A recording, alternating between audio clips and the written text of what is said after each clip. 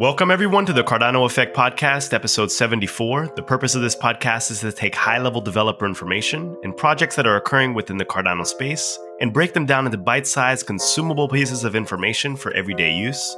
I'm your host, Philippe, and let's get this podcast started. Rick and myself are the hosts of the Cardano Effect, and we have a lot of guests, and we also have a very special guest who's joining us today. Rick will be announcing this guest very shortly. So I want to thank everyone for tuning into the Cardano Effect.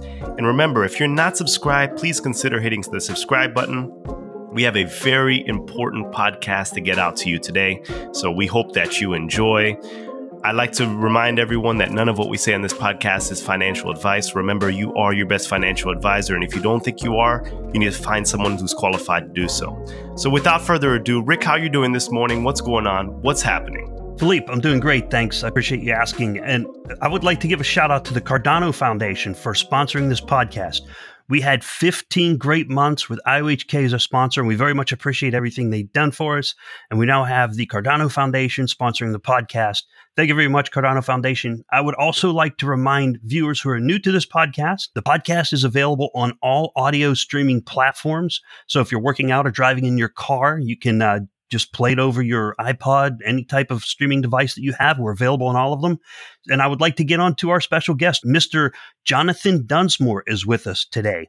He works in both law and blockchain. He's from Dunsmoor Law is his firm name. Jonathan, how are you doing today? Tell us a little bit about your firm. Where are you calling in from? How's it going? I'm wonderful, guys. Thank you for having me. I'm currently in South Carolina, but I'm based in Buffalo, New York. So firm practices in the area of corporate and securities law, but given the rise of blockchain, we had a bunch of clients that started looking into ICOs as fundraising mechanisms, and we've kind of expanded from there to keep people out of trouble and advance the industry. So, Jonathan, we hear about this word security a lot in blockchain. It's a buzzword. Can you describe in your attorney view, what is a security? There's a lot of debate as to what is a security, what isn't a security, What does this word mean? What does this word mean in the context of blockchain? In the context of blockchain, the holy grail of this stuff is the Howey test. Everybody knows that. Everybody still has to use it. It's from like 1943, but unfortunately, it is what we have. And so that's a 4-part test. It's the investment of money in a common enterprise with the expectation of profit through the efforts or effects of a third party or promoter. And so you need all 4 to qualify as a security. And once you qualify as a security, you get to deal with the wonderful and lovely Securities and Exchange Commission.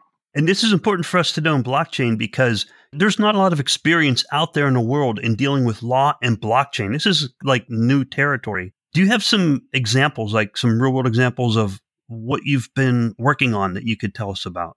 Yeah, we've handled everything from initial coin offerings that have gone awry to exchange listings that had some jurisdictional issues to simple regulatory issues from different states. So it's really dependent on what kind of pops up. You know, back in 2016, it was the wild west of crypto, and everybody was doing ICOs and raising all these monies, and it was just chaos, utter chaos. As we've progressed, we've started realizing that the SEC is cracking down on this stuff. The CFTC is taking a super aggressive approach and sending out subpoenas to everyone and their mother regarding any what they believe is a derivative of Bitcoin. So any blockchain that is not Bitcoin, the CFTC believes is in their purview, meaning within their jurisdiction. And so if you're dealing with anything involving that, anything outside of Bitcoin, you're probably going to at least hit the CFTC's whiteboard, and then they will determine whether they consider you a quote unquote threat and send you a subpoena and ask a bunch of questions about what you're doing. So it really kind of depends on what's going on and what you're building on, what level of government you hit. Wow. That's scary. That's scary for, a lot of companies that are probably getting that letter. It's not meant to be scary. The federal government still does work for you, much as, we are Americans and paying taxes and all those kind of good things. But it's still about education for those guys. They don't understand a lot of it. They still either call me or call other attorneys and say, hey, what is this? We don't understand this. And that's kind of the biggest component for most of the securities attorneys and and blockchain attorneys in this space is the educational component for the regulators, both state and federal, because what we saw with the ICO boom was states believing that all of this stuff was bad. And Kyle, we're going to point to you. We had an incident in North Carolina where Kyle was using a mechanism that would not have been appropriate under federal and state law to raise funds for his Adoja project. We had a great relationship with the state of North Carolina once they called Kyle, and Kyle picked up and, and talked to him. Wasn't shy, wasn't bashful. We got involved and we helped, mitigate that situation. What was really hurtful, though, is the state of North Carolina had an opportunity to expand on their own crowdfunding laws that were on the books, and they didn't. They needed to change or add an exemption for digital securities to allow for what would have been legal ICOs back in, 2018, Kyle? And they didn't take that opportunity. Yeah, I think it was April of 18, if I recall correctly. We had a joint press release. The regulators were cool, but I guess it got shot down from the very, very top. Yeah, the treasurer didn't want to sign off on it, guys. So that's why the educational component for me has been the forefront. I've literally gone around the world trying to speak on this stuff, trying to educate, like I said, different regulatory bodies, different state governments, because had Kyle been able to, work with the state of North Carolina to get that up and running, that would have been a $2 million ICO, a legal ICO in 2018. That would have been non-accredited investors. So anybody could invest. It would have been limited to North Carolina, but there was an exception where if you created an LLC in North Carolina, you could invest. So it was an awesome opportunity because, like I said, it would have allowed for unaccredited investors to participate in what was effectively a DSO or a digital securities offering at the crowdfunding level, and the treasurer wouldn't sign off on it. There was an exemption within North Carolina crowdfunding laws that allowed for her to change different parameters within that law, and we needed them to alter currency because currency was the issue at that point. We needed it to be as well as digital currency or other forms of payment to allow for Bitcoin or Ethereum to be paid, and nope. And wouldn't that have been a great potential for the legislators as well, economically? I can tell you that both the attorney and the investigator on Kyle's case were integral in that legislation, and they were exceptionally disappointed that it did not come to fruition. And so they have both moved on for a number of reasons. That may not be the only reason, but that was very disappointing for all sides. And that's rare that the state comes with you and says, wow, that was a loss for both of us because, Kyle, and if you don't mind me sharing, Kyle didn't have any fines or fees or anything against him. I mean, it was one of those situations where it was early enough. There was nobody harmed. Kyle clearly wasn't perpetrating a fraud. It was just a missed opportunity all around. So, yeah, and that kind of put me in a situation where I just had to build and build and build past security. So, I mean, I built to the white paper over the next year and a half. And throughout that time, John and I have had many, many conversations on how do we get to this utility status. And John would see great opportunities with Ethereum. And I'm like, no, I'm not rolling up to a drag race in a Pinto. But so we're still on it. And that's our path. That is. Jonathan, I have a question for you. So it seems like that regulator knowledge, there's a gap between what's actually true of what's happening within blockchain and what actual regulators understand. So you're speaking about your experience with Kyle in 2018. How has the landscape changed now? I mean, do you feel like you're still creating bespoke solutions for your clients, or is it still the wild, wild west, or is there some sort of template that you follow now? It's not the wild, wild west. Back in the day, my God, I mean, the amount of money being raised and looking at the SEC fines now, respectfully, Kyle, maybe we should have went with it if they didn't catch you. That's why I did it. I know. But, in all seriousness, guys, once again, this is not legal advice. I forgot to give that disclaimer. Philippe, your disclaimer was all financial. This is not legal advice. This is my own opinions. This does not reflect the opinions of anyone else that I work with but me. So the landscape is better.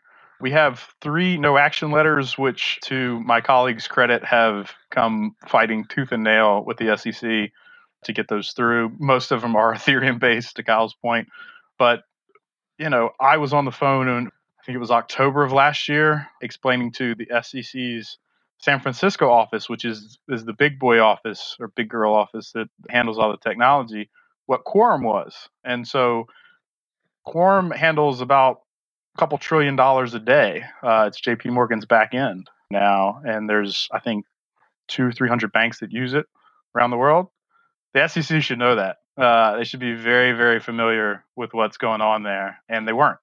And that was last year. So we've got a lot of education to do. I think the SEC is willing and kind of excited to hear about different things. But you have to realize that when we're talking about trillions of dollars, regardless of what we're doing, whether it's a digital currency or digital offering, the numbers can get really high really fast. And so that's what they're worried about is, Nana getting bamboozled. And we've seen it. We've all seen it. We've all invested in something that turned out to be a scam. We've all had, private keys that we've lost. Anybody who's been in this thing long enough, we realize that there's a lot of hurdles that need to be overcome.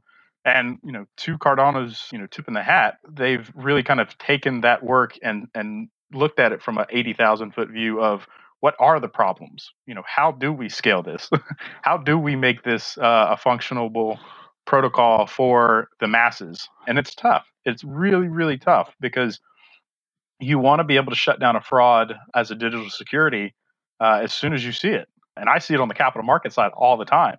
I'll have an issuer call me and ask me to release restricted shares in a 144 opinion. And you're going, no, these things haven't been locked up properly. This is, all these different rules and mechanisms that, we're trying to make better and try to take the gatekeepers out. Some of those gatekeepers need to be in there. And you guys, as developers know that, pardon the French, but if you put shit in, you get shit out. And so that's why, it's really important to work with professionals that understand what is going on and what is going in. So you don't have to look back later and go, ooh, that was a bad decision. Yeah, those are good examples because there were ICOs that were initially done for Cardano, like Traxia, and it didn't look like a scam. It wasn't a scam, but it fell apart. And the law is there to protect consumers, like you said, to protect Nana from that type of major loss. I mean, most people in crypto know what kind of risk we are running, but the law still has to protect. You get new people coming into it and say, oh, it's an investment. They want to invest in a 401k or whatever. Of course, not financial advice, or they want to invest in something. And they go, oh, well, this new cryptocurrency is a new way of doing it, which is how we sell cryptocurrencies to the general public.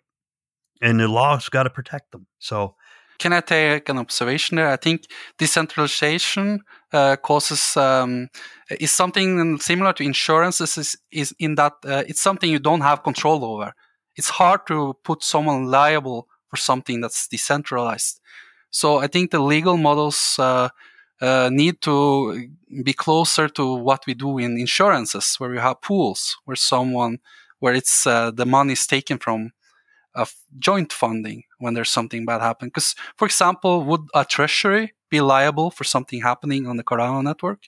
I think there's some very interesting things to discuss there, but maybe that's a bit advanced topic to discuss right now. It's a fascinating topic because, in the ICO world, we're like, who do we sue now, right? Right, because exactly. There have been, frauds. There have been, actually people that have taken the money and ran, and then there's been failures, right? There's been people who have tried, and maybe $1 million isn't enough. Maybe $10 million isn't enough when you're trying to, recreate the internet or, God knows some of these other kind of things that were going on. That takes a lot of money, and if you don't, there can be huge sums. Yeah, huge sums, and Telegram's a really good example of what can go wrong because even though they've raised $1.6 billion, like Telegram's great, but it's not that future vision of the internet that they were all claiming. And so when you take a look at that, do you go, well, was this a fraud or was there not enough money?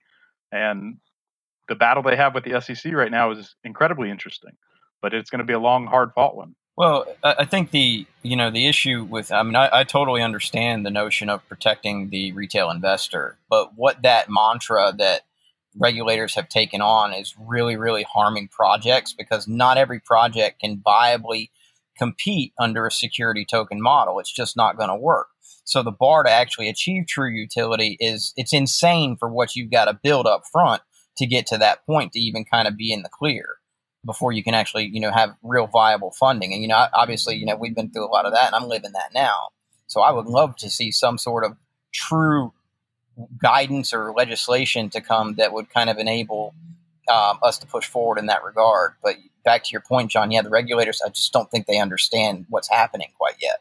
Well, that's the whole reason middlemen exist, and the whole reason we're trying to get away from it is because the barrier to entry is so high due to regulations and a whole bunch of other stuff.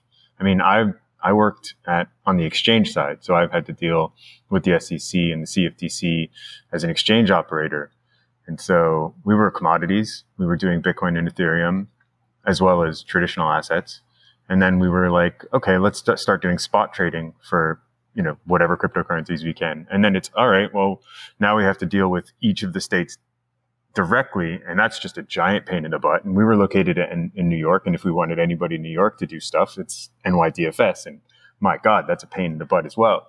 And so, yeah, it's just a nightmare. But, they are open to listening. Like, they do appreciate education. It's just that they're super slow and you have to explain things over and over and over and over again. Yeah. I mean, it is the DMV, guys. Like, it is, one of those things where you talk to the right person. Sometimes you have to go down the aisle and go to the next person to get whatever you've got to get done. But for the most part, I mean, there is a lot of progress going on, and it does appear slow and it does appear to be frustrating. We all thought at this point, at least most of the attorneys, that we have everything kind of figured out, and we're not sure why everything's not figured out. But for the digital security side of things, we know what a security is. We believe we know what a utility is. We've got a little bit of beef with the SEC about everything needing to be fully up and running, that none of the funds need to go to further development, because anybody who's ever ran a business knows that that's bullshit. And I think that as we continue to progress through 2020, what we're going to see is we're going to see a lot more education pieces by the SEC. I know they recently released that IEO thing, and way late. That was, yeah. I mean, duh, is what I wrote about it. Yeah. But it's one of those situations where, hey, at least they're writing about it. You know what I mean? At least they're talking about it. At least they understand that this stuff is really important. And, moving forward, as we talk about fractionalization, as we talk about tokenization of assets, it's going to create Wall Street and the capital markets and DeFi and all of these other kind of derivative markets so much more money and so much more freedom if we do it the right way. And if we do it, kind of in this weird conglomeration of you guys developing, going to someone who understands this, like, God forbid Silverbank or one of those guys, but, going to someone who actually gets this stuff and moving forward with it at a rational and regulated level, because banks are powerful for a reason. They've got a lot of legislative power behind them, and they can do some really cool stuff. And whether you like it or not, we're trying to build next level banks. We're trying to build decentralized finance. And that's freaking tough, man. It is. And Jonathan, that touches on something that's important to me. People watching this podcast right now, what can they do to help move the ball down the field? Because the people watching the podcast are from all over planet Earth. You're specializing is basically in the United States. So people need to be aware of that this is not legal advice, as we mentioned already, and it's educational only. But what can the average person do? Does writing their legislator help and say, hey, I've support this blockchain project, and currently, like in the state of New York, the laws are relatively against blockchain. If the average person could just write their legislator, would that help educate them in the interest? I'm so glad you asked that, Rick. I'm working with a guy out of South Carolina right now called Dennis. He's the founder of Palmetto Chain. He has taken the most proactive approach of drafting the legislation, talking with the legislator, dealing with senators and even the governor's office, trying to push this stuff forward. He got a mention in emerging technology in the State of the State address by Henry McMaster. That is the pinnacle of really devotion. I mean, he's even holding a conference, the South Carolina Blockchain Conference, in mid-March that I'll be at, and that's the high end of what you can do. And now Dennis is fortunate enough that he's made good money and he's really kind of developed out the ecosystem. For the average person who's just, the hobbyist who believes in this stuff, who doesn't necessarily have the resources that Dennis has, It's a matter of combining your talents with the talents of others. So if you have an attorney that's local, and we have attorneys all over the world that we work with, contact me and I'll point you in the right direction. But if you're dealing with, like Kyle was, a specific regulatory issue, we tried to work with the state as much as we could. Granted, we were already in front of the state, so it made it much easier. But if you think that you have something that is really important, whether to state governance or to the entire ecosystem at large, try to find the decision maker. Try to find the person who can say, yes, we're going to put this DMV record on a blockchain because that makes South Carolina easier to sell, because South Carolina sells all your DMV data. It's one of those situations where, as much as I love and hate DFS, like, they are now trying to move themselves forward because they realize what a hindrance the bit license was back in 2015. Granted, they were first movers, but it was in the wrong direction, right? And so it's one of those situations where, if you're local and you see the problem and you believe that it makes sense to modify that ecosystem, then do it. If you believe that it's better to petition the SEC or the CFTC because you have the holy grail of what they're looking for, or you believe that they don't have a good understanding of Cardano or any other kind of blockchain-based protocol, then find someone who can get you in front of them. It's much easier to do it through an intermediary like an attorney, because you don't say anything that may get yourself in trouble. But if you haven't moved in that direction already, then there's nothing. Like I said, they're the government. They work for you. Both have, I call them labs, CFTC lab and SEC Tech Hub, FinTech Hub. So you can apply as a citizen in the States, or you don't have to be a citizen, but as a person in the States, you can apply and go to talk to them, and they'll hear you out and go through that whole process. It may take a while, which is why we do suggest finding an intermediary, but that's the best way that I believe you can get involved from the governmental side. From a tech side, it's what you guys are doing right now. Like, you're building things, you're breaking things, you're realizing this is working or this isn't working. Chris was talking about how he just created a bunch of nodes and forked a bunch of stuff or something as we were getting on this.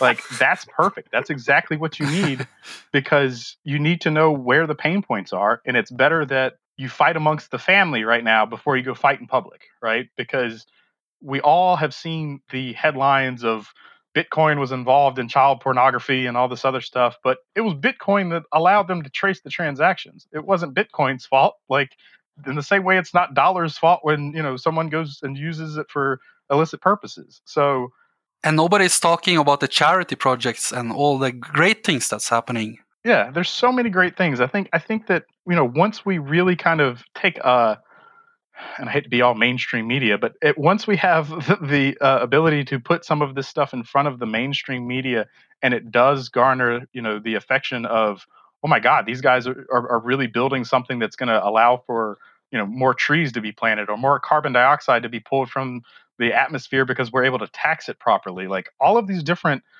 systems that are only going to exist because blockchain exists, because people have been playing with it and going, hey, this is really cool. We should figure out a way to use it.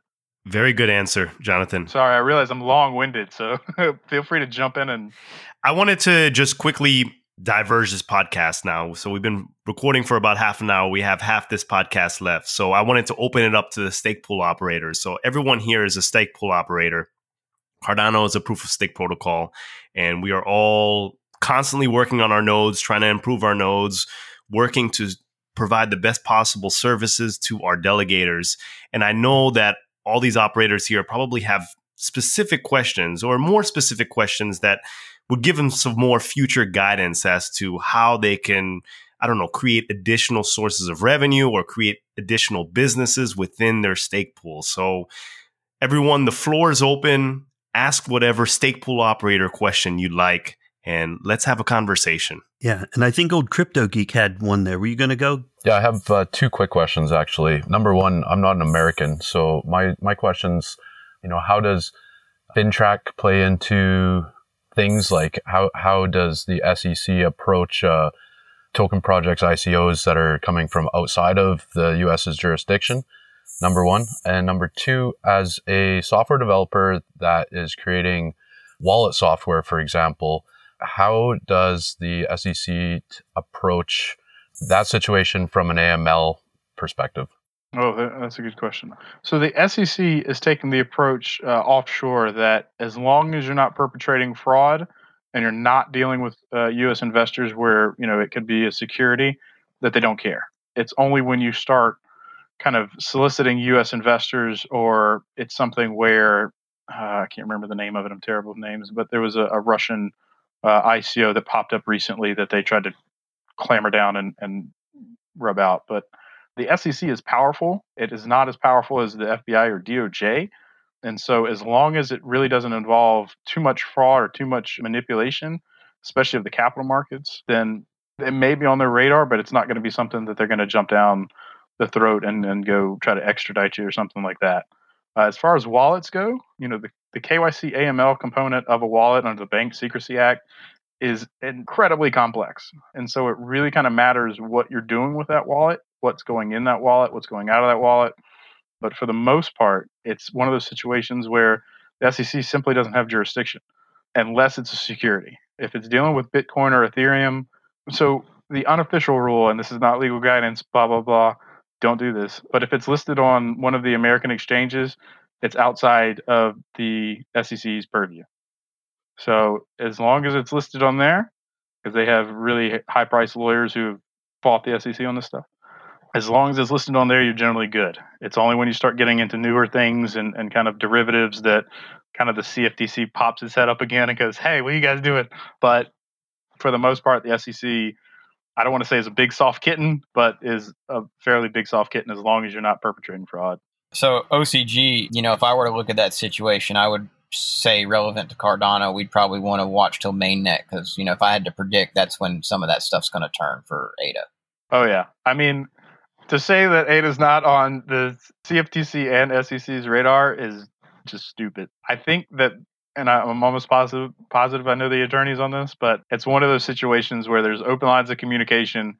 They're aware of what's going on to the most part, and we're just going to kind of see what happens. Does that mean it's something like Kyle's case where things have been pre-negotiated? Maybe. Is it something where they're like a telegram or kick and it's like, come at me, bro? Maybe. We'll see. That's a fun thing about the law is you can be right on the facts and right on the law and the government still wants to fight you for it. So we'll see. So what you said was like relating to wallets. And so like, you mentioned like an American exchange like Coinbase. So if a token's listed on Coinbase, you could write wallet software for any of those Coinbase tokens is what you were saying, right? That is the unofficial advice that I am providing this audience. Thank you. So what happens, does that apply to like any token that's traded through that, like Ethereum, any of those tokens that are traded in there? Does that apply to those as well, or do they have different rules? Well, that's where the CFTC starts going, hey, is that a derivative? Because we want to govern derivatives, right? I don't know if you guys know this, but this cryptocurrency stuff is probably going to be around for a while. And the CFTC is like, oh my God, we have an opportunity to be bigger than the SEC, right? Because like I said, anything that is a derivative of Bitcoin, right? That's the OG there, is technically within their purview. So there's like, I think 1,500 coins at this point listed on CoinMarketCap. So they care about CryptoKitties? Right. They even care about CryptoKitties because technically it's not movie tickets or whatever onions that are not within the Commodities and Exchange Act. So they want to expand their money, man. They want to expand their power and their influence. So you're saying that they're looking at every coin on CoinMarketCap as a derivative of Bitcoin? Yeah. Oh, wow. Well, isn't it that it's whether or not it's a commodity or a security? And if it's a commodity, the CFTC governs it. If it's a security, the SEC? It is, but that's where the SEC and the CFTC are fighting each other. But that's technically inaccurate. Oh, I mean, it's technically inaccurate, absolutely. But you can be, that's the weird thing about this stuff, guys, is you can, in theory, be both, right? Like Ethereum, let's take the classic example. That was an ICO. I don't know if you guys remember that, but that was an ICO, right? And now the CFTC says, well, it's so decentralized, it acts as a commodity because all these people are building on top of it. So now you have both jurisdictions or both regulatory agencies up your butt. And then once Ethereum launches 2.0 and it's proof of stake, they might have to reevaluate it all over again. Yes. Oh, absolutely. I mean, proof of stake, guys. Everybody's going to want to bite at the apple, right? I mean, Treasury is going to look at this stuff, and the U.S. Treasury is going to look at this stuff and go, wait a second, you guys are banking now. Guess what? You're in my ball or my court. Come on, bring the ball. So that leads into another question then, as node operators generating coins, and what are the tax implications? What are the I'm not a tax attorney, so I have some really good tax people if you want to speak to them. But well, I mean, there's legal implications as well as taxing implications, obviously. Absolutely. The taxes on this stuff, guys, are absolutely ridiculous. There's been a new bill introduced, at the Virtual Currency Act of 2020 or something, that goes up to $200 in personal transactions, but it's not enough. I'd like to see $1,000, $2,000 limit for every transaction. I think that's when you start getting, the really kind of shady deals after that. To my understanding, as a pool operator, we're going to be taxed as income the moment the protocol pays us as pool operators, whatever the US dollar value is of that. Other than that, that's it. We hold it for a year. It's capital gains tax after the fact. That's my understanding. I'm not a tax attorney either, so if anybody has any other insight there. But John, onto that, relevant to pool operators, is there any way that this activity could be deemed a security? We kind of had a conversation about, given how the proof of stake protocol handles everything, delegators can delegate to a pool without a pool's permission. They can remove delegation to a pool without a pool's permission. There's no custodial activity going on behalf of the pool by the pool operators on behalf of the delegators. Can you maybe provide any insight how that's going to maybe affect the ecosystem? And obviously, this is all just your, opinion. Yeah, no pressure. I mean, I wish I had a crystal ball, but I believe that the SEC and the CFTC are going to try to say, okay, how is this operating? Does this count as an investment in a common enterprise with the expectation of profit? Do the effects or efforts of a third party or promoter? Wouldn't delegation be more like giving somebody a proxy vote or something? Like, you have a bunch of... It would be, but your proxy votes are people who have that right to vote. And so just by owning ADA or owning whatever, does that give you the right to vote? Is that right to vote a company-wide policy, or is it a delegation node policy? The delegators have an opportunity to choose their pool. Yeah. And I'm not an attorney either, but a delegator has absolutely zero chance of losing ADA in delegating to a pool. So it's not really an investment. You're just maybe mitigating your upside. Well, so here's the thing. If I put in my ADA to your pool, am I able to put that ADA anywhere else? Yes. Yes, you can spend it. But after a lockup period. But after there's the lockup period, right? That's not true. You can spend it immediately. No, you can spend it immediately. The ADA can always be moved. But it doesn't take an epoch before you can change it. You just lose the rewards. That's moving between pools. Yeah, that's moving between pools. But you can spend your ADA, boom, just like that. If you've got it delegated to a pool, I could spend it all and buy a car. Oh, yeah. Nobody's involved. The transaction settles just as fast. So then it becomes this question of whether that was an investment, right? And that's the answer we don't know. Because if I'm able to put my ADA in your pool and vote on whatever I want, right? Whatever, proxy vote you have, and then spend it, how does that look from a CFTC point of view? How does that look from an SEC point of view? I bet the investment was when you bought it. Just to clarify, can I clarify a technical matter for a moment, please? Yeah. Currently, by delegating to a pool, the only vote you really have is whether or not you get returns based on that pool's percent. Yeah. But once voting comes out, it will be a totally separate function. So delegation based on money and voting will be two totally separate paths, unrelated. You delegate to one pool and your vote can be given to a different technical expert, completely irrelevant. So just to clarify that. And also to add on to that, a coin has delegation power as well as spending power, and they're completely separate.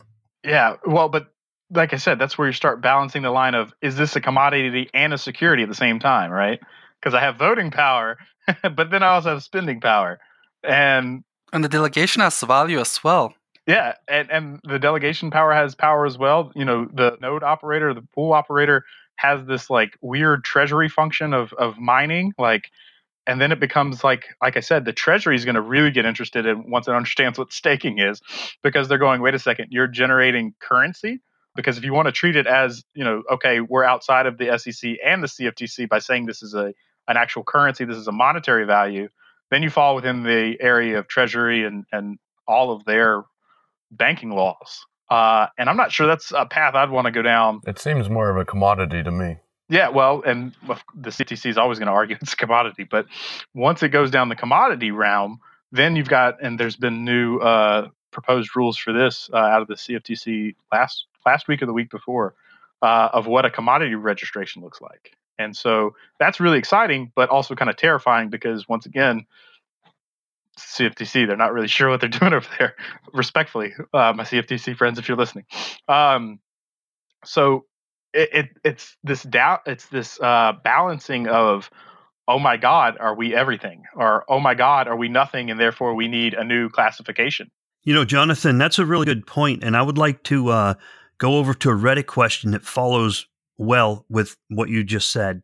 And I would also like to note, we got about 20 minutes left, so we're good there as well. And we'll get to your question in a second there, James. The Reddit question is from Cryptoactive, and they state that the Canada Revenue Agency and most likely other national revenue agencies ask for details about large foreign assets owned by their citizens. Since the Cardano blockchain is global, how would you answer this question? Where do our ADA live? So, again, this is for educational purposes only, and this is a Canadian person asking an American person, right? But where do the ADA live? On the interwebs. No, so that's a great question. For an American, we're going to use an American example, switch it up a little. You have to declare all your assets. I can't remember the Tax Act. It came out recently. That's where all the rich people were starting to give up their passports and stuff. I presume that if I was a Canadian, I'd want to disclose this. I know that hurts a lot of people that are going to hear it, but I would rather not fight the IRS or the Canadian IRS when it came to anything like that. That's what took down Al Capone. That's what, took down Wesley Snipes. It's one of those situations where if there's taxes, guys, and it's a business, I'm sure you guys can go buy a new laptop or a new microphone or mining equipment, whatever you want to do to offset your taxes. Talk to a CPA, financial advisor, someone to, really kind of mitigate those circumstances. But jurisdictionally, I have no idea what it is in Canada if you can have assets offshore and not have to disclose them to the Canadian government. But I know in the States, you better do that or just committed a felony. Wow. And a good follow-up to that question would be, when would you want to disclose it? Like each tax year, just an example, we know it's not legal or financial or tax advice. Like each tax year, or, some countries say you have to count day by day, just whatever your local law is, right? Whatever your local law is. There's a lot of really good platforms now that are trying to handle taxes because taxes are really stupid in crypto because, once again, the IRS doesn't understand them, right? So if I have this ball in order for, 10 Bitcoin, well, it may get filled at different levels, right? Unless I set a limit. And then guess what? I have to pay, different transaction fees on that. Like there's all of these different kind of taxable events that happen within one transaction or that can happen within one transaction. And so even with a limit order, you might have partial fills. Yeah, exactly. Even with a limit order, it might have partial fills, right? And so it's one of those situations where you've got to really speak to the professionals in your jurisdiction involving taxes, because don't mess with the tax man. You think the SEC didn't play? The tax man don't play. Now that's good advice. Is there like any kind of resource? It seems like there's like a lot of laws and agencies that need to be changed. And, right now we have an administration that wants to reduce regulations. So this might actually be a good time maybe to simplify things. Is there any kind of resource for what we should be pushing for? Oh, that's a arguably $1 trillion question there, James. The SEC is not going to change anything. The CFTC may. The IRS, I don't know if you know who runs Treasury, they don't like Bitcoin. They don't like anything blockchain. They have to do what the lawmakers tell them, though. So like if we push things on the, talking to the lawmakers, getting getting our senators in front of the president or something like that. There's a lot of really powerful guys in front of Trump that deal with cryptocurrency. Trump don't care. Trump don't care. I'm not saying that that's an appropriate route. I'm not saying that's going to work. I know that the lack of enforcement, the lack of aggressive enforcement, I guess we would say, under this administration has been because people have been bending his ear. Can we get like a law change? Like anything, like any kind of resource that we know that we push in this direction, it'll have a positive effect. Yeah, because I wish I could point to a specific one. Like I really wish I could, hammer out what is a utility that's outside of a commodity for the CFTC, but there's no way. You know what I mean? Like that pushing that through would literally be an act of Congress, right? And I'm not saying that's what needs to happen, but given the political climate, it's an election year. I don't think anything major is going to happen unless it's on kind of the Republicans' agenda, quite frankly. I think it's going to come from a global project or projects that are just too big and too disruptive that we're going to have to look at it from the U.S. perspective to maintain economic relevance. That's just my opinion. Exactly. With all due respect to, Caitlin and all the folks up in Bob up in Wyoming, like Wyoming's trying to be the new Delaware, but like, guys, how many of you have incorporated in Wyoming? No. Not me. None? No. See? I just incorporated in Wyoming the other day, but it has nothing to do with blockchain. Sorry, Damn it, Philly. That's funny. Thank you, Philly, for proving me. IOHK did, though, right? IOHK did. There's a couple others that did. My friend Anessa's doing the first DSO out of there. Like, I think they're doing great work, but it's one of those situations where unless people use it, like, the stuff that Dennis is doing in front of legislative bodies in South Carolina is really great because he's got plans to use it, right? He's got, okay, now that that's passed, guess what I can do, right? And, to James's point, if you really want to get something done within your local jurisdiction, now's the time to try to do it. Like, start now because it may take longer than you think. But, globally or nationally, it's going to be something where America's interests aren't, being aligned. You saw how quickly everybody started giving a damn after Libra popped up. You started realizing that, hey, maybe we need to look into some type of global currency. It's one of those situations where it's the outside influences that really kind of determine political movement. And you've got to really kind of find the sweet spot. If you're Kyle, like I said, the North Carolina didn't give a damn about us. South Carolina is trying to give a damn, but that's because they've got somebody who's really pushing hard.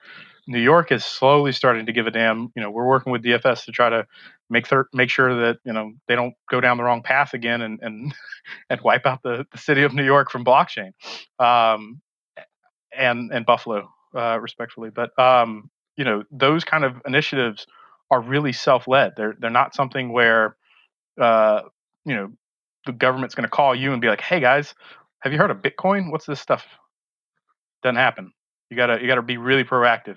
To James's point, you do have to be proactive. Is there any magic words that people that are watching this podcast and here on the podcast, is there any magic words they should be using with their legislators? The legislators that we elect, they go to town halls, they have town hall meetings.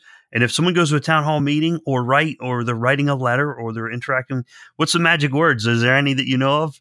What do they want to hear? Hey, this is interesting to me. They want to hear specifics. They want to hear what you're doing. They want to hear why their time is valuable. They have a bunch of constituents. You got to be specific. You've got to be direct. This is what we want to do. This is what we want to talk to you about. Have a plan, have a protocol, have something you want to accomplish. If you don't, you end up kind of just sitting there and going. It's wasting their time and falling on deaf ears. I like maintaining relevance. Yeah, or worse, like I said, you get something done and nobody cares. Nobody's rallying behind you going, "Oh my God, this is the greatest thing since sliced bread," because it's not necessary. It's not needed. It's not it's not an invention. It's an innovation of something that doesn't matter. Users. Yeah. I mean, need users. You got to have actual participation and preferably a group. Like, no offense to anyone here or anyone that's listening, but if it's a one-man band, it's really tough to get stuff done, or one-woman band. Like, it is very tough. So if you've got a group of people within your local jurisdiction or, within an international jurisdiction who really want to push something against, the EU body or, the American body or South African nations or MENA, the region, or the South Africans and the Nigerian kind of alliance, like all of those guys are really working hard because they understand what this stuff can bring and what kind of problems it can solve. And that's why, you see this kind of really rapid movement. So, like I said, it is a movement. You've got to get enough people behind you to really make it move. Wow, excellent. All right, we're coming up. We've got about 10 minutes left here, and I wanted to touch on another Reddit question. This was from one of our popular pool operator attendees, Old Pa Sync. And Old Pa Sync asked, with the SEC scrutinizing cryptocurrencies so closely, do you think it's wise for pool operators to use terms like yield, return on investment, and gains, especially since the SEC has not ruled on the status of many cryptocurrencies, including Cardano, and that most pool operators are not financial advisors? So yields, returns, gains, are some of these words going to get us in trouble? I think so. And I've always advised that. Yeah. I've written utility token opinions and we remove all that kind of shit. Pardon the French, but I get to cuss because if you misinterpret me, we both go to jail kind of thing. But yeah, it's one of those situations where ROIs, investments, gains, maybe, rewards. Try to be creative. Yeah. Rewards, stick away with the investment terms. Here's a very specific example that people have asked me. Now, this is for education only, not legal, but I've had people say, hey, if I stick with your pool, are you going to give me a reduced rate? Is there a longevity return? And my initial thought was, wow, that's a good idea, but that only works on the playground in elementary school.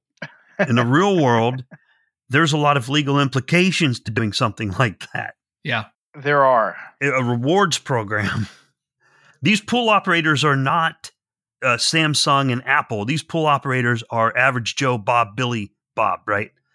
They don't have corporate lawyers. No. And quite frankly, nor should you at this point. Like, it's not something where I think you need it. I think you need to be aware of it. I think you need to be aware of the ecosystem as a whole, because first person they're going to go after are the bigger guys, right? Within the pools. That being said, I think you stay away from these terms. I think you do reward loyalty. I think that's something that is permissible with any kind of SaaS model, any type of utility model. I think that you can balance a line between even a commodity on that. So you can say that, look, this has got value, but it's only kind of intrinsic value within this system. Now, secondary exchanging and all that other kind of stuff does muddle those waters a little bit. But for the most part, like I said, guys, we don't know. And we won't know until, I'm assuming 2025, when more of the stuff gets hammered out to the point where I can comfortably say what this is and what this isn't. But DeFi solutions, for the most part, scare the hell out of all the regulators. It is what it is. Well, hey, John, I'm sorry. I just want to ask a real quick question on this to follow up. Would you think it's acceptable to use the term ROI in the scope of looking backwards? Pool A produced this ROI this epoch, and it's a mathematical fact. Would that be acceptable? What does the I stand for? Yeah, one of the biggest reasons that finance is so tough is they like inventing their own terms. ROS. I really encourage you guys to invent your own terms. Okay. I think it'll make life a lot easier in the long run. Define our own terms. Let's use ROS, return on staking. Don't use anything that the capital markets use. If you Google it and it's on Investopedia, change it. So we can't just come up with a different definition for ROI. It's got to actually. I wouldn't go down. I wouldn't go down that. This isn't murder. This is hugging someone until they don't breathe anymore. Yeah, at least we have Papa Carp. We can say, hey, can you hook us up on Pool Tool and change a little bit of those acronyms around? That way, everybody knows what they're looking at. Like I said, this isn't legal advice. This is not something that you should bank on, pun intended. But I would definitely not use investment-related terms, especially in the capital markets, or anything related to commodities or anything like that. I know that's not something that has an Investopedia kind of definition, but it's along those kind of lines. It's fantastic advice. We're just asking to get the microscope on us by using investment, invest in my pool. Oh, invest. Okay. Yeah. Right. Let's go take a look at that guy. Right.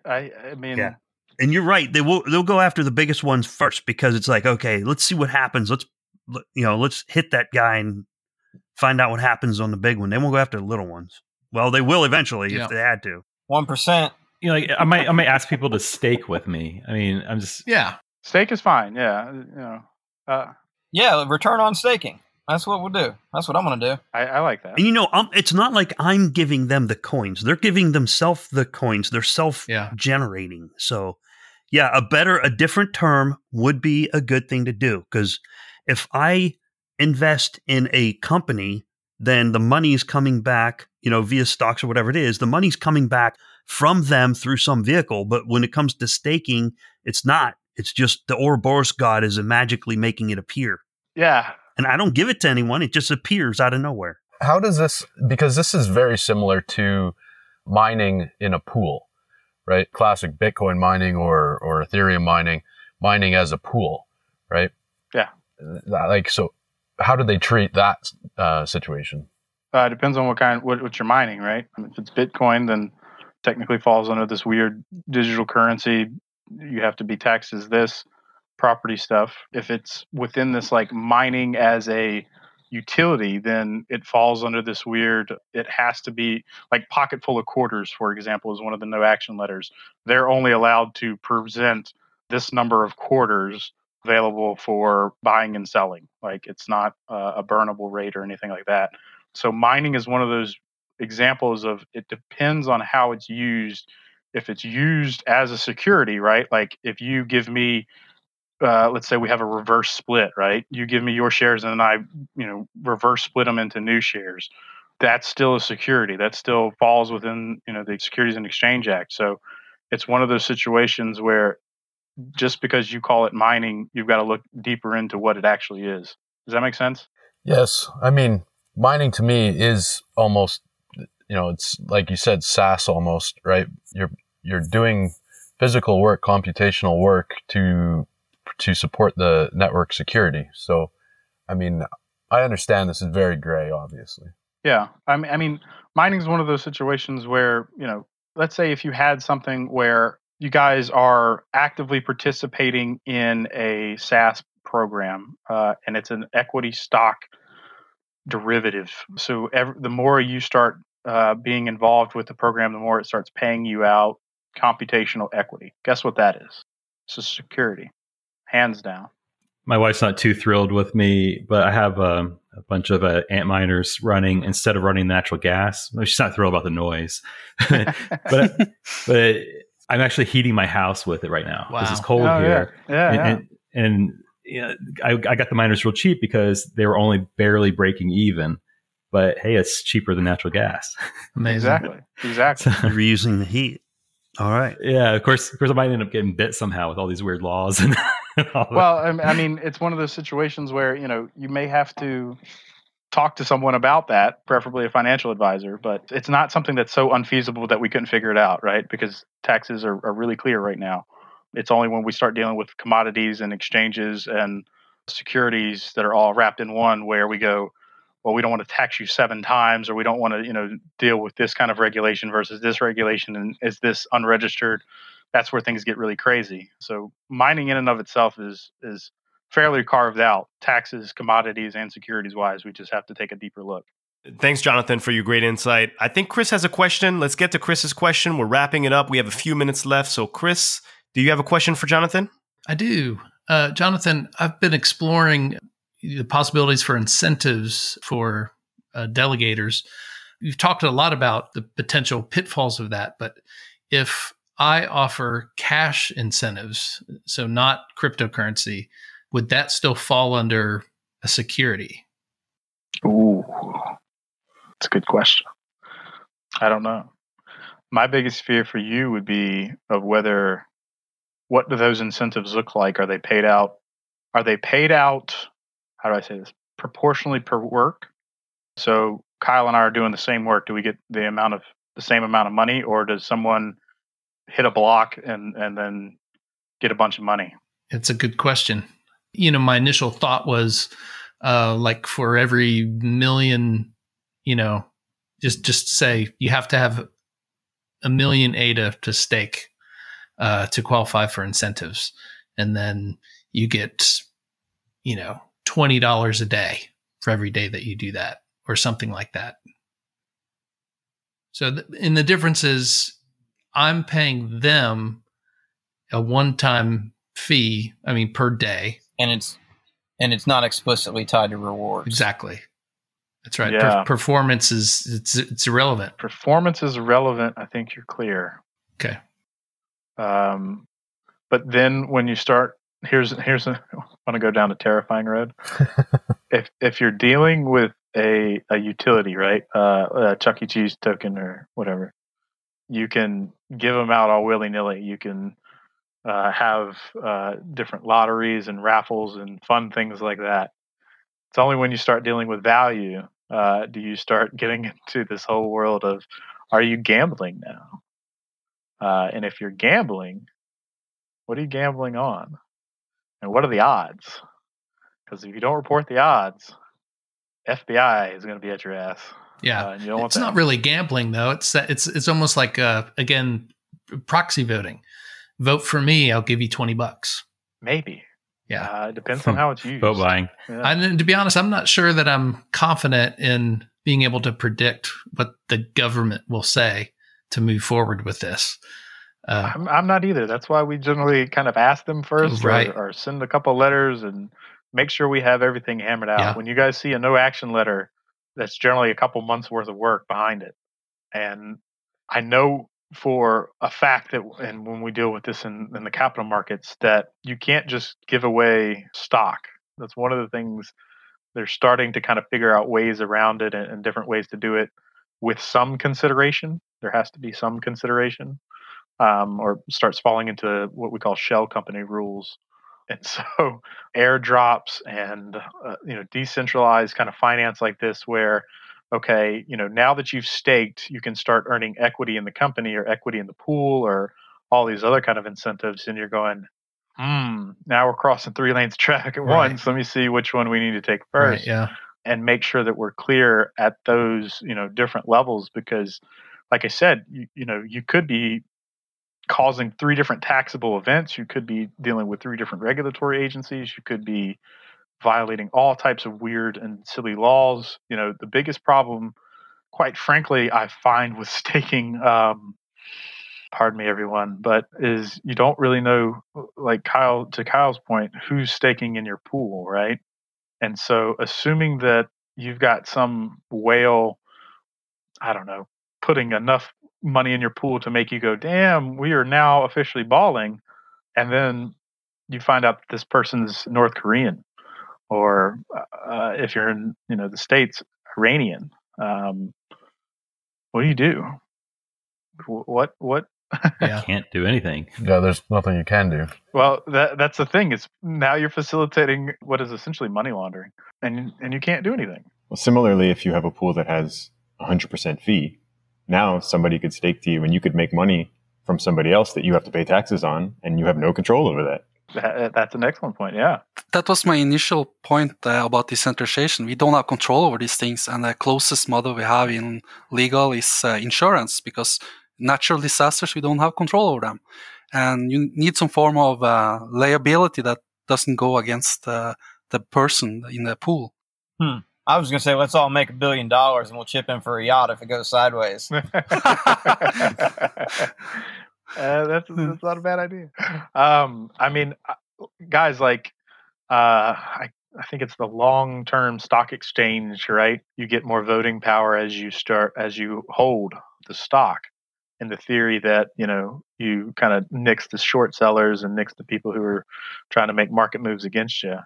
I think that has legs in the capital market. I think staking has legs. I think that, as I don't know what industry, banking 3.0, if I decide to stake, Kyle, I'm going to use you again, in Kyle's pool because I have a better ROS than, Felipe's or James's, then those kind of banking solutions are something that we find valuable in the capital markets.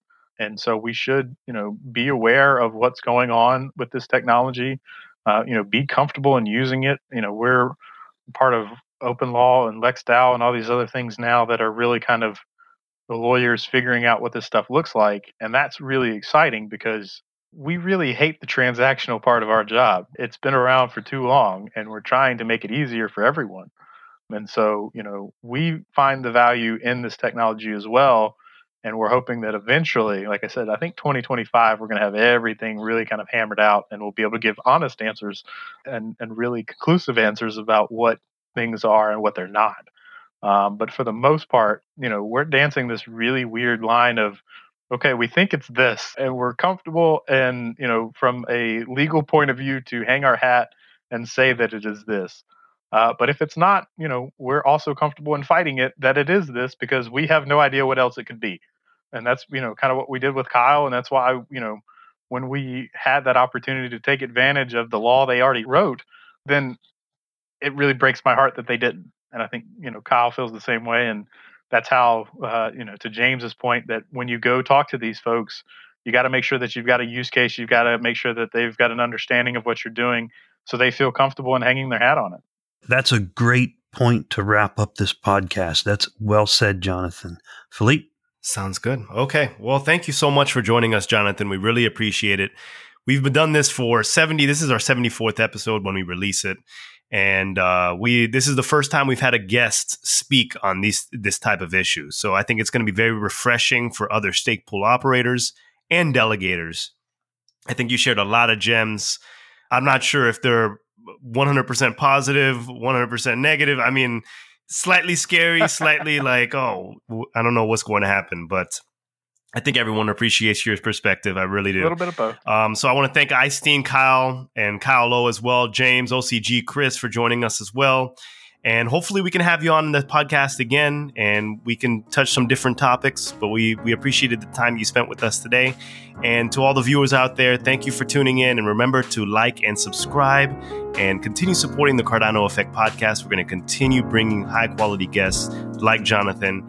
And I hope everyone has a great week and enjoy this episode and the next episode of the Cardano Effect podcast. See you later, everyone. Until next time. Thanks, guys. Bye-bye. Thank you, guys. Bye, guys. Bye.